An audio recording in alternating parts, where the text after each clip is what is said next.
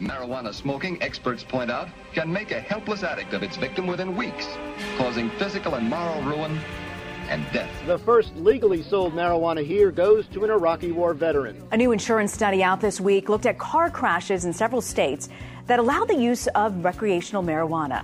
Barry Peterson. You're a doc. You've studied this. You've talked to the researchers. You're saying marijuana can kill cancer cells. Who taught you how to do this stuff? You, all right? I learned it by watching you.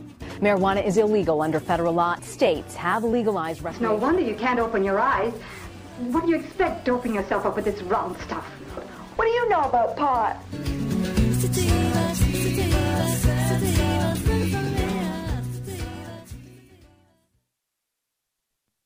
Good morning. Thank you for joining us today. I'm Jen Pericacci. I'm your host, and this is the Cannabis Hour, which is a biweekly radio program where we focus on all things cannabis. I have the esteemed Hannah Nelson joining me today. We're going to be discussing the vegetation modification letters that many cultivators in the legal cannabis program have received here in Mendocino County. And before we dive into that, I have a couple announcements to make here. The first one is from the wonderful Mendocino Producers Guild. Come join us on April 23rd for the Mendocino Producers Guild Farmers Market in Laytonville, right off the 101 from 10 to 4.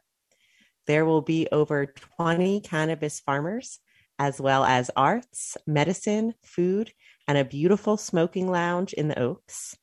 This is a time to share our stories, our solidarity, our vision, and to experience the small craft community. Rejoice in our culture and take the opportunity to purchase some of Mendocino's most unique local wares at farm direct prices. Come on down and smoke a doob with your favorite sun-grown farmers. To learn more, visit our website, MendocinoProducersGuild.org. That's guild as in G-U-I-L-D. Sign up there if you are interested in being a vendor or you want more information about our 4 markets this year. If you are not a Mendocino County resident, please still do fill out the vendor information, for we are already taking names for the Emerald Games.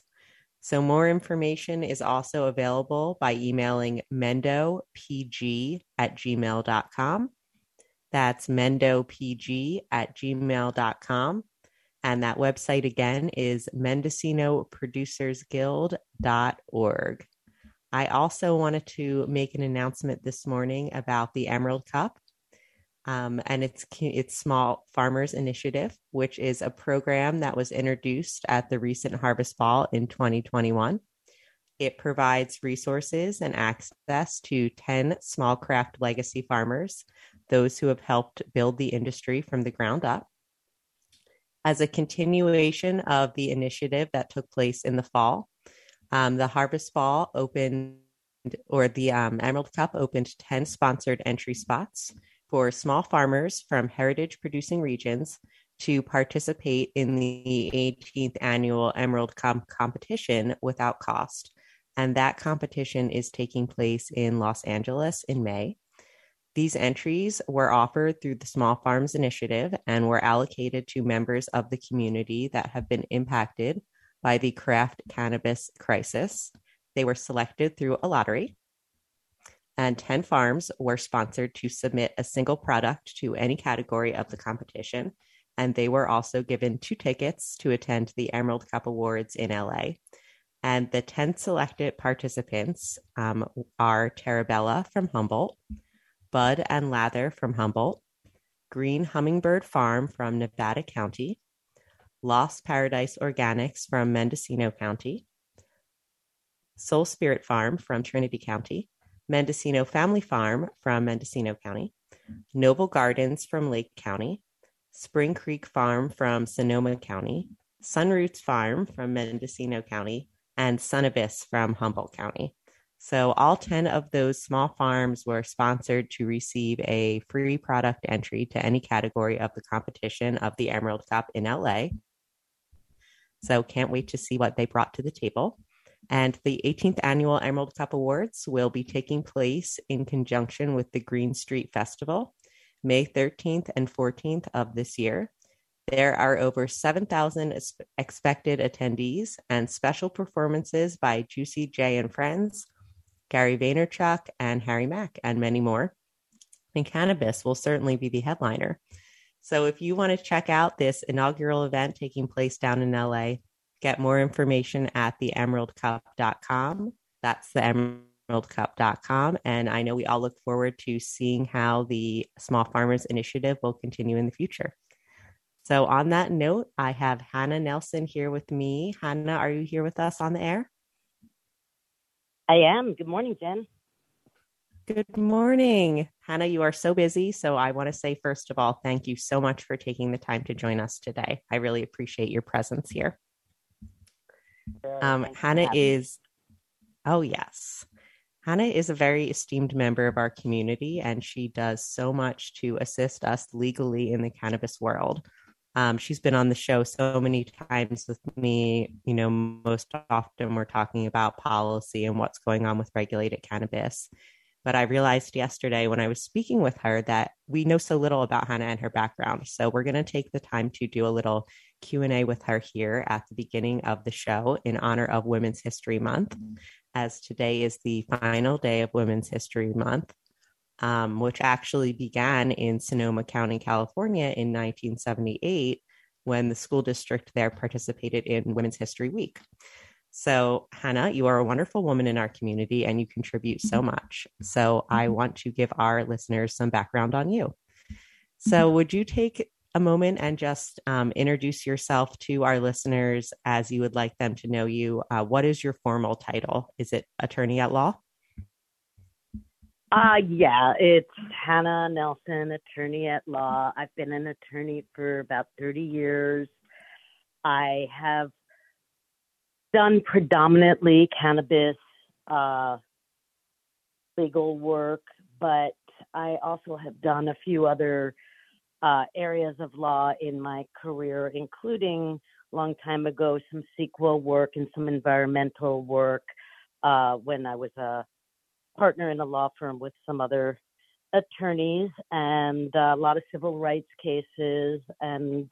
But most interestingly, my history goes back to a very young age and a time when I got interested in law through work on political prisoner trials and through political demonstrations in New York City. And from that work, I kind of started working at the Legal Aid Society of New York City, which is kind of equivalent to legal aid here. And in those days, it was a lot more robust in terms of social services. And I worked with an Attica brother who was leading the charge in getting wraparound diversion services to people coming out of prison, or diverting them from the criminal justice system, and then with a legal aid attorney in criminal court. And that really spurred my desire to eventually go into law. I didn't know it would take so long for me to eventually get there, but I decided it was an important thing for me to have a background in social work before I went to law school. So I was, in fact, a social worker for many years, and worked in the courts as a social worker, as well as doing employment, social services for many years before I was an attorney. Sorry, you just asked me to introduce myself, and I launched into my history. That's quite all right. Thank you for sharing that. I have a few questions based on what you said. So you mentioned that you got interested in law in New York and that you were a social worker. So where were you a social worker? Was that here in California, or was that somewhere else in the country? Yeah, it was here in California. I actually originally went to college at UW-Madison and was in a joint degree program for my undergraduate and graduate work in social work, and then wound up having to leave school at some point for some medical stuff, and eventually returned to school at UC Berkeley, and had worked along the way as a social worker, both in Madison and then in the Bay Area. I did a lot of different social work jobs in the Bay Area, both in the East Bay and in San Francisco for quite a few years, and eventually winding up working in the courts as a supervisor for the Berkeley OR project, which was to release people on their promise to appear. Wonderful. And where are you from originally, Hannah? New York. Oh boy, bringing us that East Coast hustle out here on the West Coast. And what pulled That's you right, into? But I've lived in. Yes, and we need it. Yeah, no, go I ahead. moved What to were you California going to say? in 1985. I moved to California in 1985. Okay. And from there, you went on to study at UC Berkeley. Is that correct, to finish your degree? Yeah, not right away. I was working as a social worker, and then eventually I returned to school and finished up my degree, and eventually went to law school in San Francisco. So what pulled you towards cannabis law? And how long did you practice law before you decided that you wanted to focus on cannabis? Well, actually, it's there's a wonderful attorney named Richard Ingram in Sonoma County. And by the way, that was really interesting to learn that Women's History Month started in Sonoma County. Anyway, Rich is responsible for my coincidental focus on cannabis. And I was a longtime member of a group called the National Lawyers Guild, even before I was a lawyer, and particularly involved as a board member of that group and focusing on training people for nonviolent training at political protests. And when I went to law school, my criminal procedure professor recognized me from a newsletter, and we had never met, even though we were both on the board of NLG, and that was Rich Ingram. And he and I became close, and he's an excellent, excellent teacher. And coincidentally, a friend of mine lived on his property, and I didn't know it. Anyway, a lot of coincidences. At some point during law school, through the law clinic at USF, I was working on a forfeiture case, and I had some questions. So I called up Rich and said, hey, I've got these questions. And he said, well, I don't do that kind of stuff. I only do the criminal stuff, but here's the name of a guy. And by the way, he's the guy that I told you a couple of years ago you should really work with. You would love working with him, and you would love working together. And that person that he referred me to was Ron Sinaway up in Humboldt County. And through that introduction, Ron and I forged a lovely working relationship. I wound up moving up to Humboldt County right after law school and working with him. Unfortunately, Ron suffered a stroke after a year, and I continued on in our practice until Ron's former law partner came back from a long trip that he was on, sailing around the world, and convinced me and another person to become partners in what became Pacific Justice Center. And half of our work was environmental law, and half of it was the criminal and civil rights work and forfeiture work that I did. And we carried on the Pacific Justice Center for many years together. And then eventually I went off and did other things, and we all split apart. So when you say forfeiture law, are you talking about, like, let's say somebody's cannabis farm gets busted and the cops seize a bunch of their cars and things like that, and they're trying to get them back in layman's terms. Is that forfeiture law? Yes, absolutely. Absolutely, cash, physical assets, and some of the cases that I handled in the 90s, sometime mid 90s, involved some appellate cases where at a certain point there was a lapse in forfeiture laws. The forfeiture law in California was due to sunset, and it did, and the legislature did not reenact it. So I had a case that I took up on appeal and then joined with a couple of other attorneys who had other cases on appeal, and we went and basically got all the forfeiture cases thrown out for a period of time because we paid attention and saw that the forfeiture laws had lapsed. Separately from that, we also eventually were successful in getting the law changed so that it required a greater level of proof before forfeiture could occur. So there was a lot of work that I did in the early days on forfeiture. That was a lucky time for those folks when that law was not in existence, I imagine. And I'm sure you had a lot of very interesting experiences in the 90s up in Humboldt County working on those kinds of cases. Yeah, it was actually, I worked all over the place. I mean, one of my biggest cases was here in Mendocino County. I was the attorney who got the first court order returning medical cannabis back to the patient, and I went up to the California Supreme Court and back down. That was the Brown case. And I fought that case for about 3 years. I did it pro bono and was the first person ever to walk out of a law enforcement office with cannabis. That was a wonderful transition.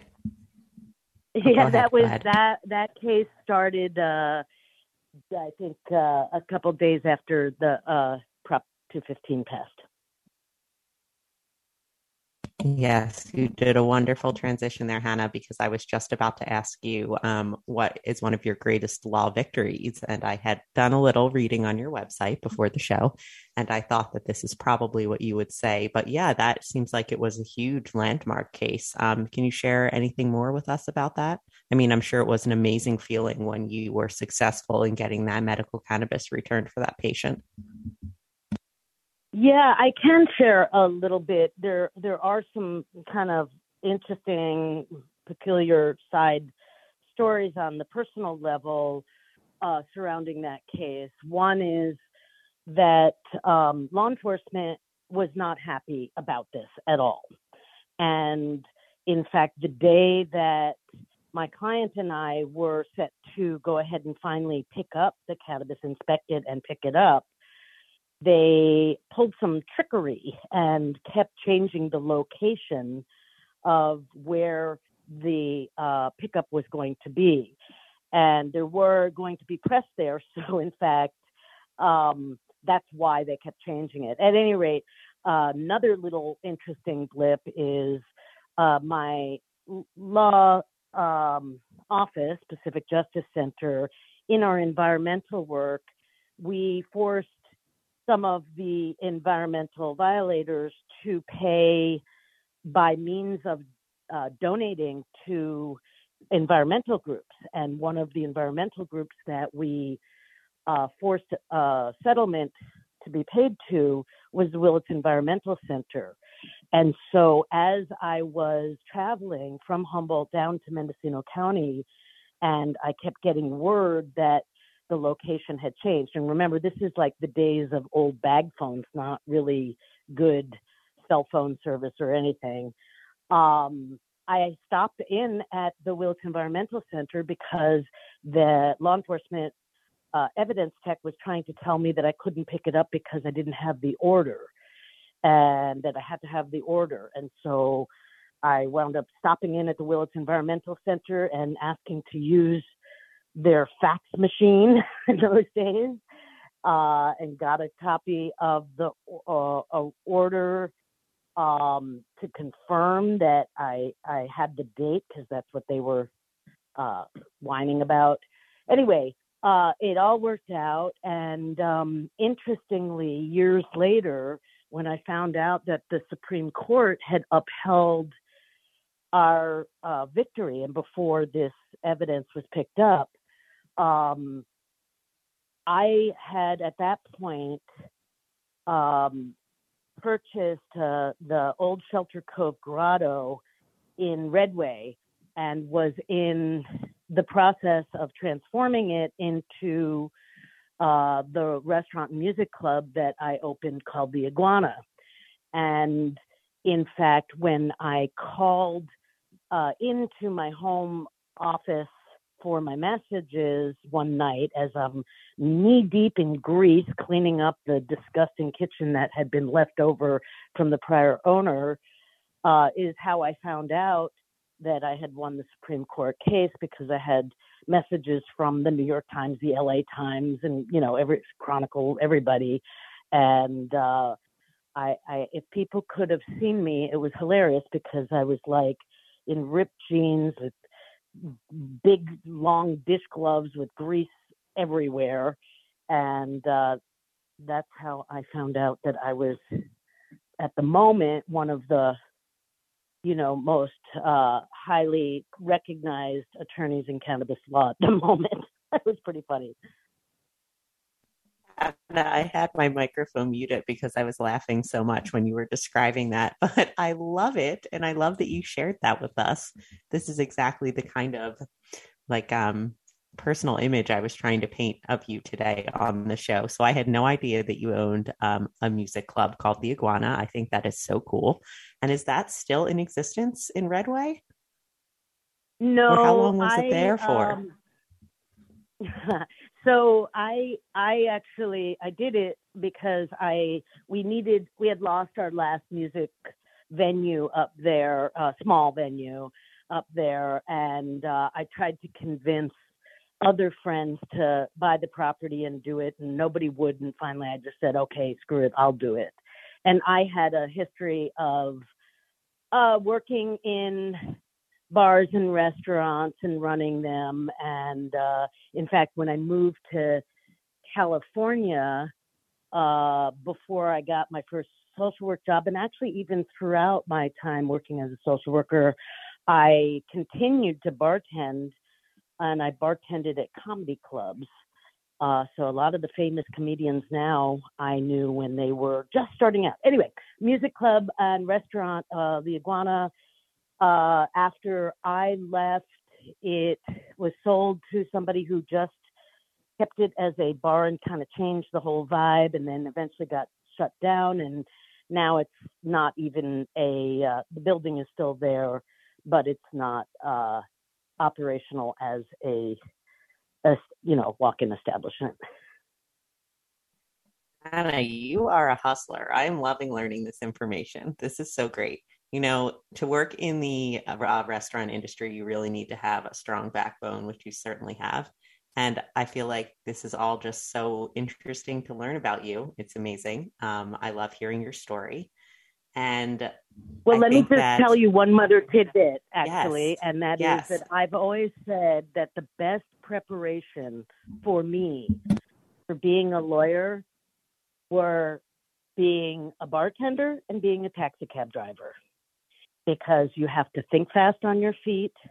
You have to know how to de-escalate situations, but you have to stand your ground. As a former bartender, I cannot agree with you more. You are absolutely speaking the truth. I think those are words of wisdom. So I think that we should move to our topic on the veg modification. And before we do that, I just want to say thank you for sharing everything you shared about yourself. It's so interesting to get a full picture of you as a person. I loved learning about the Iguana, and that totally makes sense to me, because you are not only a lawyer, but I can tell you really care deeply for our community. You do so much work here. I'm sure beyond the scope of just your paid law cases. And it totally makes sense for me that you would open a music club just to give something to your community. So thank you for being such a wonderful community member and doing so much for our cannabis community up here. So moving on to like a way less fun topic here, unfortunately, is the vegetation modification letters that our cultivators in the cannabis program here have been receiving in the mail. Not everyone, but some of them have received these letters. I will let Hannah explain more about this, but from my understanding, it is a letter stating that this person has illegally removed vegetation or trees, and that they have a 15-day window to respond or they will be removed from the program. This was taking place around, I believe, the end of February and beginning of March. So obviously that's very concerning, and I will let Hannah give you a more nuanced explanation of what exactly is occurring and what is being said in these letters. Sure. So actually, the VegMod letters started on February 15th, although some issues regarding vegetation modification have been being disputed and discussed in the context of certain files for quite some time. For example, I have a client who was put on an annual renewal hold last summer, and I have been disputing the basis for the renewal hold that the department believes was a illegal removal of trees for the purpose of developing a cannabis cultivation site. And we have provided proof that it wasn't developed for that purpose, and all kinds of other stuff. But anyway, these VegMod letters recently were going to predominantly applicants, although I've also seen some additional ones come out to people who have renewals as they're renewing, and I suspect will be coming out to potentially other people who were in good standing or had Portal Complete or something of the sort, because really the cannabis program, after 5 years of this permitting program, is all of a sudden determining that the level of review concerning the issues related to vegetation, and I'm going to go through what those are, need to be screened again and at a level, an evidentiary level that is not specified in the ordinance. So these letters they actually don't, and this is very interesting because they do not accuse the person of an illegal modification or tree removal of a protected species. They just claim that they're identifying areas of concern. And then they demand that within 15 days of receipt of the letter that the person provide very, very detailed information, and particularly require a licensed professional, forester, arborist, to provide the specific identification of the species that needed to be removed if it was, and when it was removed and for what reason. Interestingly, after the letters came out in some subsequent public meetings, the director of the cannabis department explained that from her perspective, a licensed professional coming in now to identify the species or document the reason for the removal would be inappropriate or not accepted, in fact. I am gonna go ahead and give the background on what the ordinance actually says, and then I'll talk about what I believe is really wrong with the letters themselves, as well as the burden that they're putting on the applicants. But I just want to say that this is a dynamic situation, and it's something that had the department come at this from a way of working with the applicants to find the information in a less aggressive manner. And when I say aggressive, not only was it within 15 days, you have to provide the satisfactory information or you will be denied, but in addition, the level of proof, which has never, ever been enunciated and is not, in fact, in the plain language of the ordinance at all. So that's kind of the overall of the letter. Would you like me to go into what the ordinance actually prohibits and allows? Yeah, go ahead. Yeah, I would love that. Okay, so the ordinance has a number of sections that are relevant to vegetation. One is the one that we're all kind of, been used to talking about, which is tree removal, the prohibition on tree removal. And really, there's a couple of important things about the provisions regarding tree removal.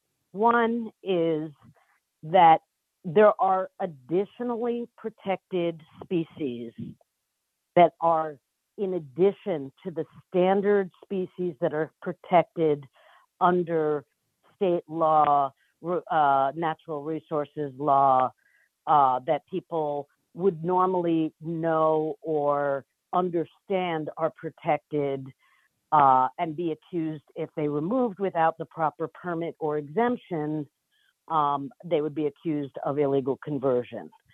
So there's that list, and that's actually a two-part list, the state list. But then in addition, and this is something that people really didn't pay attention to much to the language of the ordinance, and so things like tan oaks, which traditional foresters would feel is important invasive species potentially to thin out and remove. But from the perspective of our ordinance for cultivation permit, tan oaks and other oak species are protected as well. So that's one thing. The other thing is that it really depends on A, did you remove any of the protected species for purposes of developing a cultivation site? B, did you, if you did, was it before the ordinance was effective, which is May 4th, 2017, or was it after? If it was after, and it was for the purpose of developing a cultivation site, then you are going to be denied, period. It is an absolute prohibition. However, if it was before and you did not have the correct conversion permit, like a 3-acre conversion permit or some other valid exemption that is established, then the department will refer it to the resource agencies for them to review and decide whether or not the impact of that removal was less than significant and whether sufficient mitigation measures were in place. And that less than significant language probably sounds familiar to people, sounds like CEQA language. And in some ways it is CEQA language, but in other ways, this is a separate analysis with respect to this particular issue. So people are, have gotten confused about, why am I looking at less than significant impact again? And again, this is only for people who develop cultivation sites after they remove trees, but before the effective date of the ordinance. And then you would look at that issue. There's another separate whole section of the ordinance that deals with vegetation. And that has to do with, for a number of years, I advocated for the county to allow people to have immature plant areas separate from their cultivation sites, separate from their canopy areas, and allow it to not count towards the canopy total. And eventually, the Board of Supervisors agreed to modify the ordinance to allow for that. So, and basically it parallels the state. But the county added in another requirement, and that is that any new immature plant area or any immature plant area that is separate from the canopy area, not counted towards the canopy total, cannot be put on area where the ground has not already been disturbed. And so that's an entirely separate issue. That's not a basis for denial necessarily. I mean, I suppose if you do it and you don't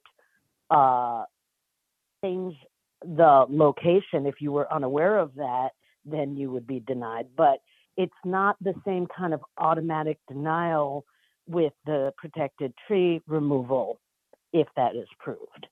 The problem with all of this is that, number one, there has never been clear, consistent, articulated rules regarding what you need as proof, what the exact process is, and certainly not effective education on any of this.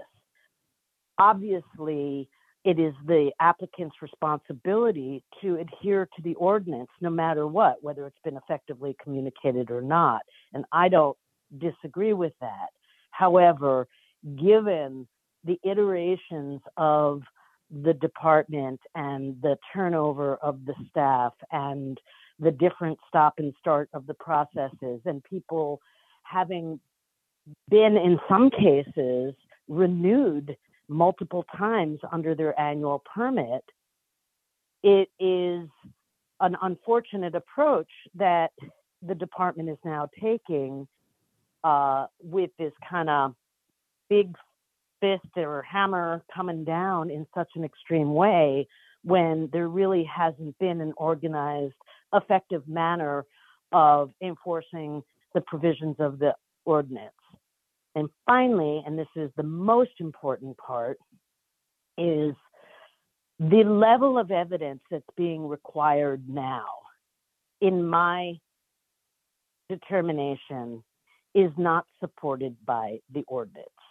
And the corollary is, if you look at the ordinance's detailed provisions regarding proof of prior cultivation and the explicit types of evidence that are enumerated as what would be acceptable, then you can say, hey, when they want to be specific about what is required, they certainly have the ability to do it, and they certainly did do it.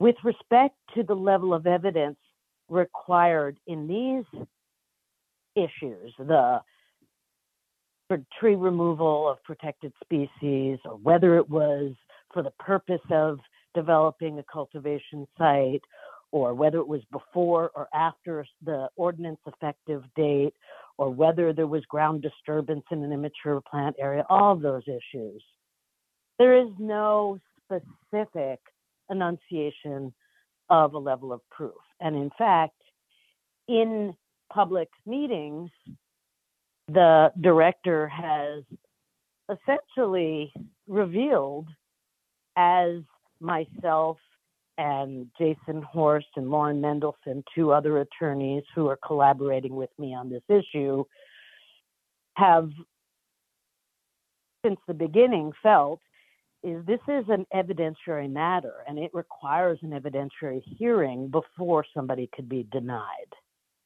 And so that's really our position, is the level of evidence that's being required, and particularly the time after 5 years that it's being required in, with the threat of denial, as well as the manner in which the determination is made, all requires a greater level of due process that's not actually so far been communicated. Now, with that said, I want to say that since myself and Jason and Lauren wrote our legal memo to the county informing them of our belief that due process requires these things to be dealt with differently, we have not seen a single denial.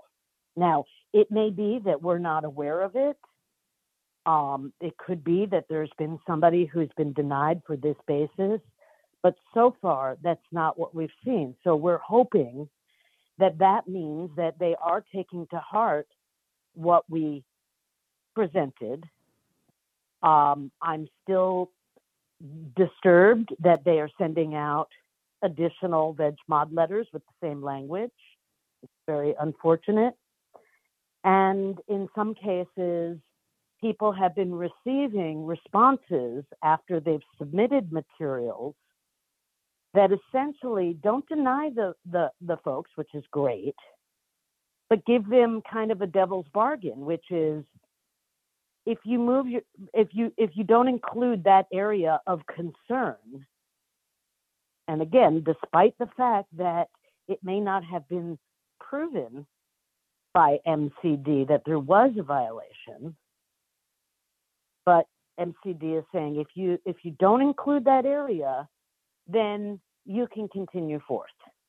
And that's a devil's bargain because on the one hand, and for some people it might be worth it. Don't spend the time fighting it. Just make sure you're doing it in a new area that doesn't create new ground disturbance if it's for immature plants, and certainly doesn't require any removal of any protected trees, etc. And certainly be aware of the fact that you're going to need, in some cases, a biological survey to make sure that you're not creating more than a less than significant impact by some new development. But for some people, maybe that's worth it. For other people, though, if there is no other area that's appropriate, then this is a devil's bargain. Because aren't they entitled to a greater level of evidentiary hearing on the issue before they're forced into giving up on the area that they've always cultivated on? And in cases where there are renewals, and potentially even in cases, I would say definitely in cases where they've been inspected for years, and this issue has never presented a problem, certainly it seems that the MCD's singular determination based on its own decision of what it believes is necessary to prove the things that need to be proved is just not proper due process. I'm going to pause there. That was a lot. No, it was very informative. Thank you. Yeah, I have to say, in preparation for this show, I was going through and reading letters written by farmers who had received these veg modification letters. These were letters written for public comment for Board of Supervisors meeting on the 2nd of March. And my heart really goes out to these cultivators. I mean, the level of distress that people are expressing, that they're experiencing as a result of receiving these letters is like heartbreaking. People have been in this process for so long. They're maxed out. They're broke. They're like at the end of their ropes here trying to continue their businesses. And then something like this comes out of the blue. And with this very short time window, like 15 days, or you're going to get kicked out of the, cannabis program forever, is really unreasonable to me personally. So I have to say, I'm so glad. I have to say. Yeah, go ahead. Yeah, sorry, go ahead.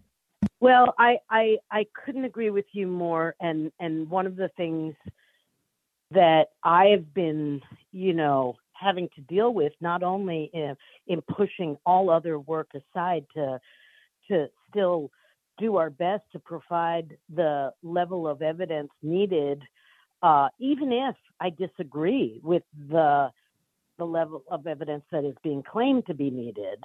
I still feel an obligation to do my best for my clients. So aside from pushing the work aside,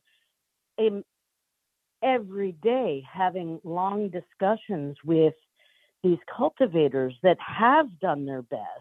And two of these vegetation cases, I have to say, one was a very public letter that I've already submitted where the dead trees are still there. And the aerial imaging that the county used just wasn't sophisticated enough to zoom in and see the little dead trees. And, that's kind of outrageous. These people have intentionally not removed dead trees that are unsafe because they were too terrified that if they did anything, that it would be interpreted wrong. In another case, I have somebody, and it's really ironic.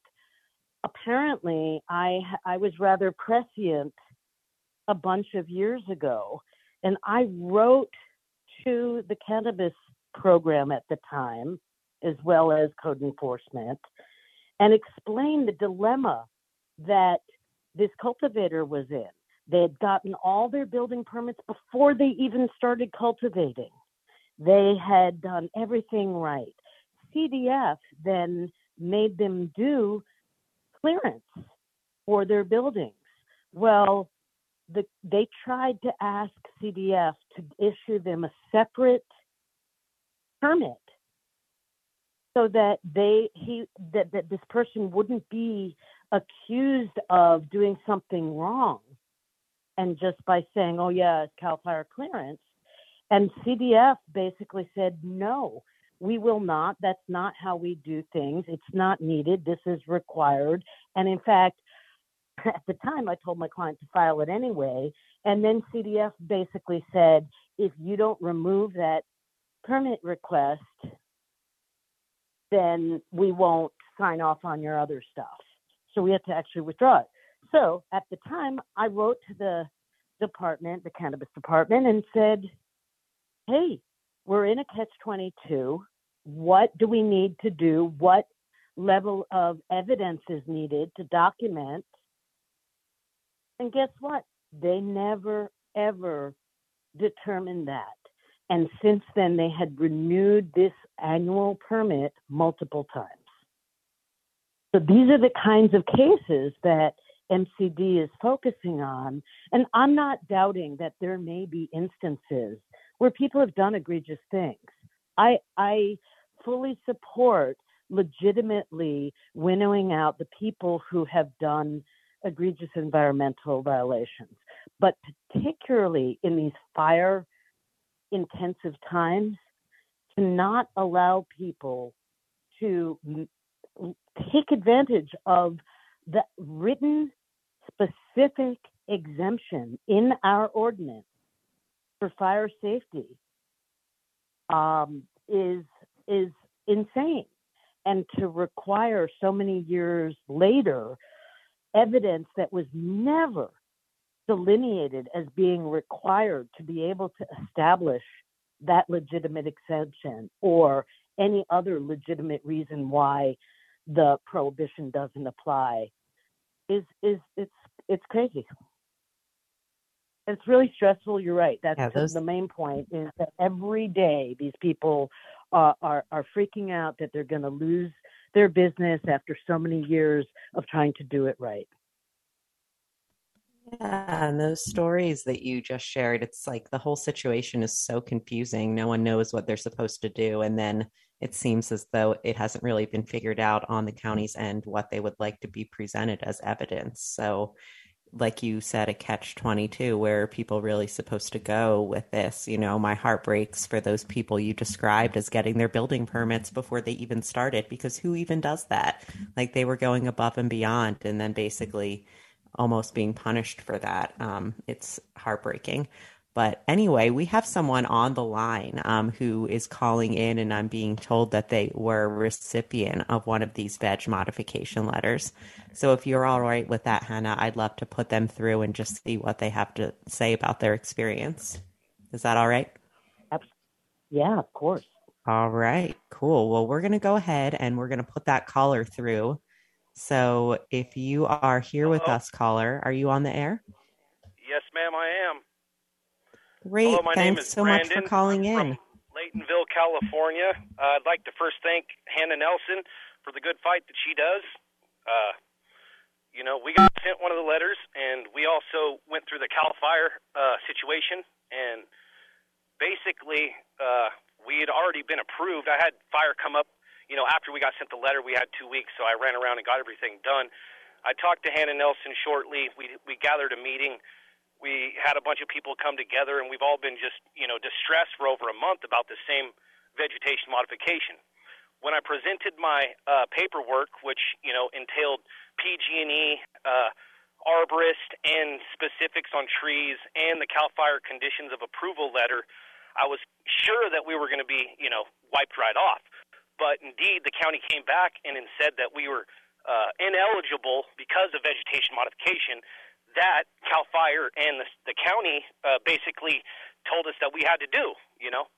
One of our flats, we have 2 gardens. One of them was still allowed to go through with the portal, but there's vegetation modification that currently needs to go on that site as well. And we had CAL FIRE and Leggett Fire come out. They indicated that we're in a very high fire danger zone with the chimney, and with 2 chimney stacks and 2 draws that run up our ravine, and we need additional fire support. We need further distancing. But we've done everything, that we've been asked to do, provided them with all the stuff, and then just to be turned down, and then given us just a 10A17, I believe it's an M and T, which is the section codes. And it's just very frustrating. I think that it's kind of a contradicting thing for CAL FIRE to give us a condition of approval, and the county cannabis department say, hey, you have to get CAL FIRE approval first. CAL FIRE approval requires such clearance. We did clearance around our home and our permitted structures, and which is required. And CAL FIRE, the captain, everybody is on our side. They say they don't understand what the issue is, and that they stand with us in solidarity.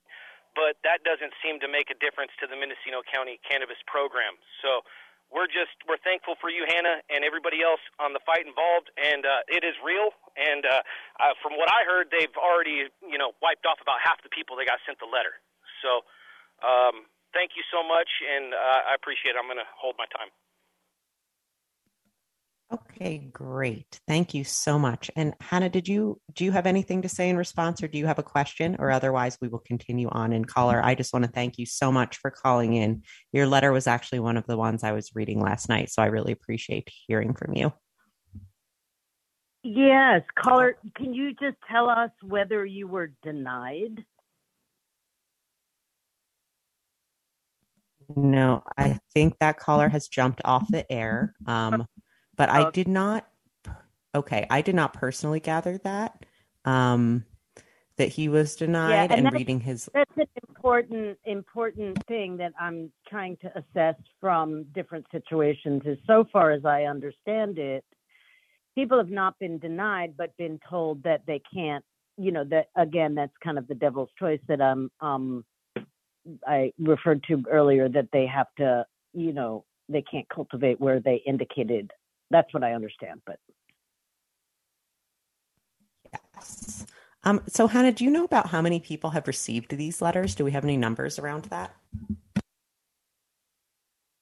The exact count, no, I don't. I believe that it was reported out some weeks ago that I think it was 36 people initially received it, and I don't know the total of how many since then. There is the weekly meeting tomorrow morning, so that's certainly something that somebody could ask if they want. Yes. Okay. 36. Interesting. All right. Well, we are sort of in the last few moments. That was the original group. I know that there have been some since then. Okay.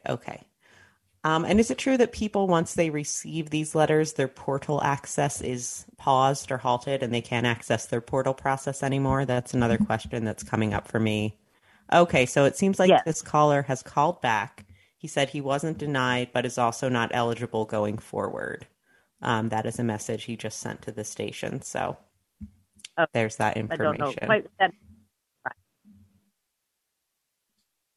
Okay. Yes, they are in the portal access is if they were supposed to submit through the portal.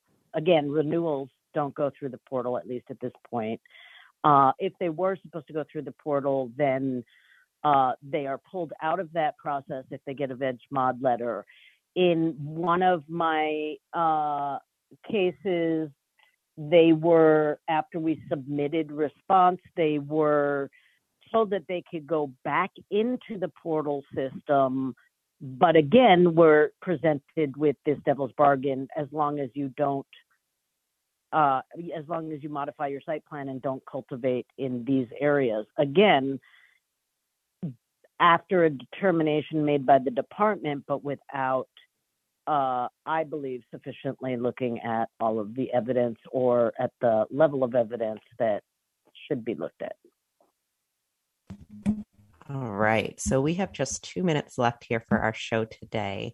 Is there any last little tidbits that you want to share around the veg mod letters? From what I'm understanding here, multiple folks are working to advocate for better due process with the county, and the situation is in flux. And certainly we will continue to bring you, our listeners, up-to-date information on this issue on the Cannabis Hour and possibly other shows on KZYX as well. But is there any last little thing you want to say about that, Hannah? Yeah, it would be helpful if people, we do want to try and track this. And I urge everybody, if you haven't already become a member of MCA, Mendocino Cannabis Alliance, to do so. But even if you're not a member, if you would send an email, info@mendocannabis.com, and just explain what your situation is, or just say whether you got a letter, whether you were a portal applicant or a renewal applicant, whether you have been denied, whether you are being put back into whatever process, whether the portal or renewal, but told not to cultivate in certain areas of concern that were identified by MCD, whether you missed the deadline altogether, or whether you were not able to gather the evidence that you needed. That information would be really helpful for us to track so we can understand what's going on. So again, the email address is info@mendocannabis.com. Thank you so much, Hannah. Thank you so much for taking the time to join us today and sharing a bit about yourself at the beginning of the show. I really appreciated learning about you. We are at the end of our time here today, but I'll be back 2 weeks from today with another episode of the Cannabis Hour for you. Stay tuned and have a beautiful day. This has been a production of Mendocino County Public Broadcasting, KZYX Philo 90.7 FM, KZYZ Willits and Ukiah 91.5 FM, and Fort Bragg at 88.1 FM. You can find more content like this on our website at kzyx.org, and consider donating by clicking the red donate button in the upper right corner. Thank you for listening.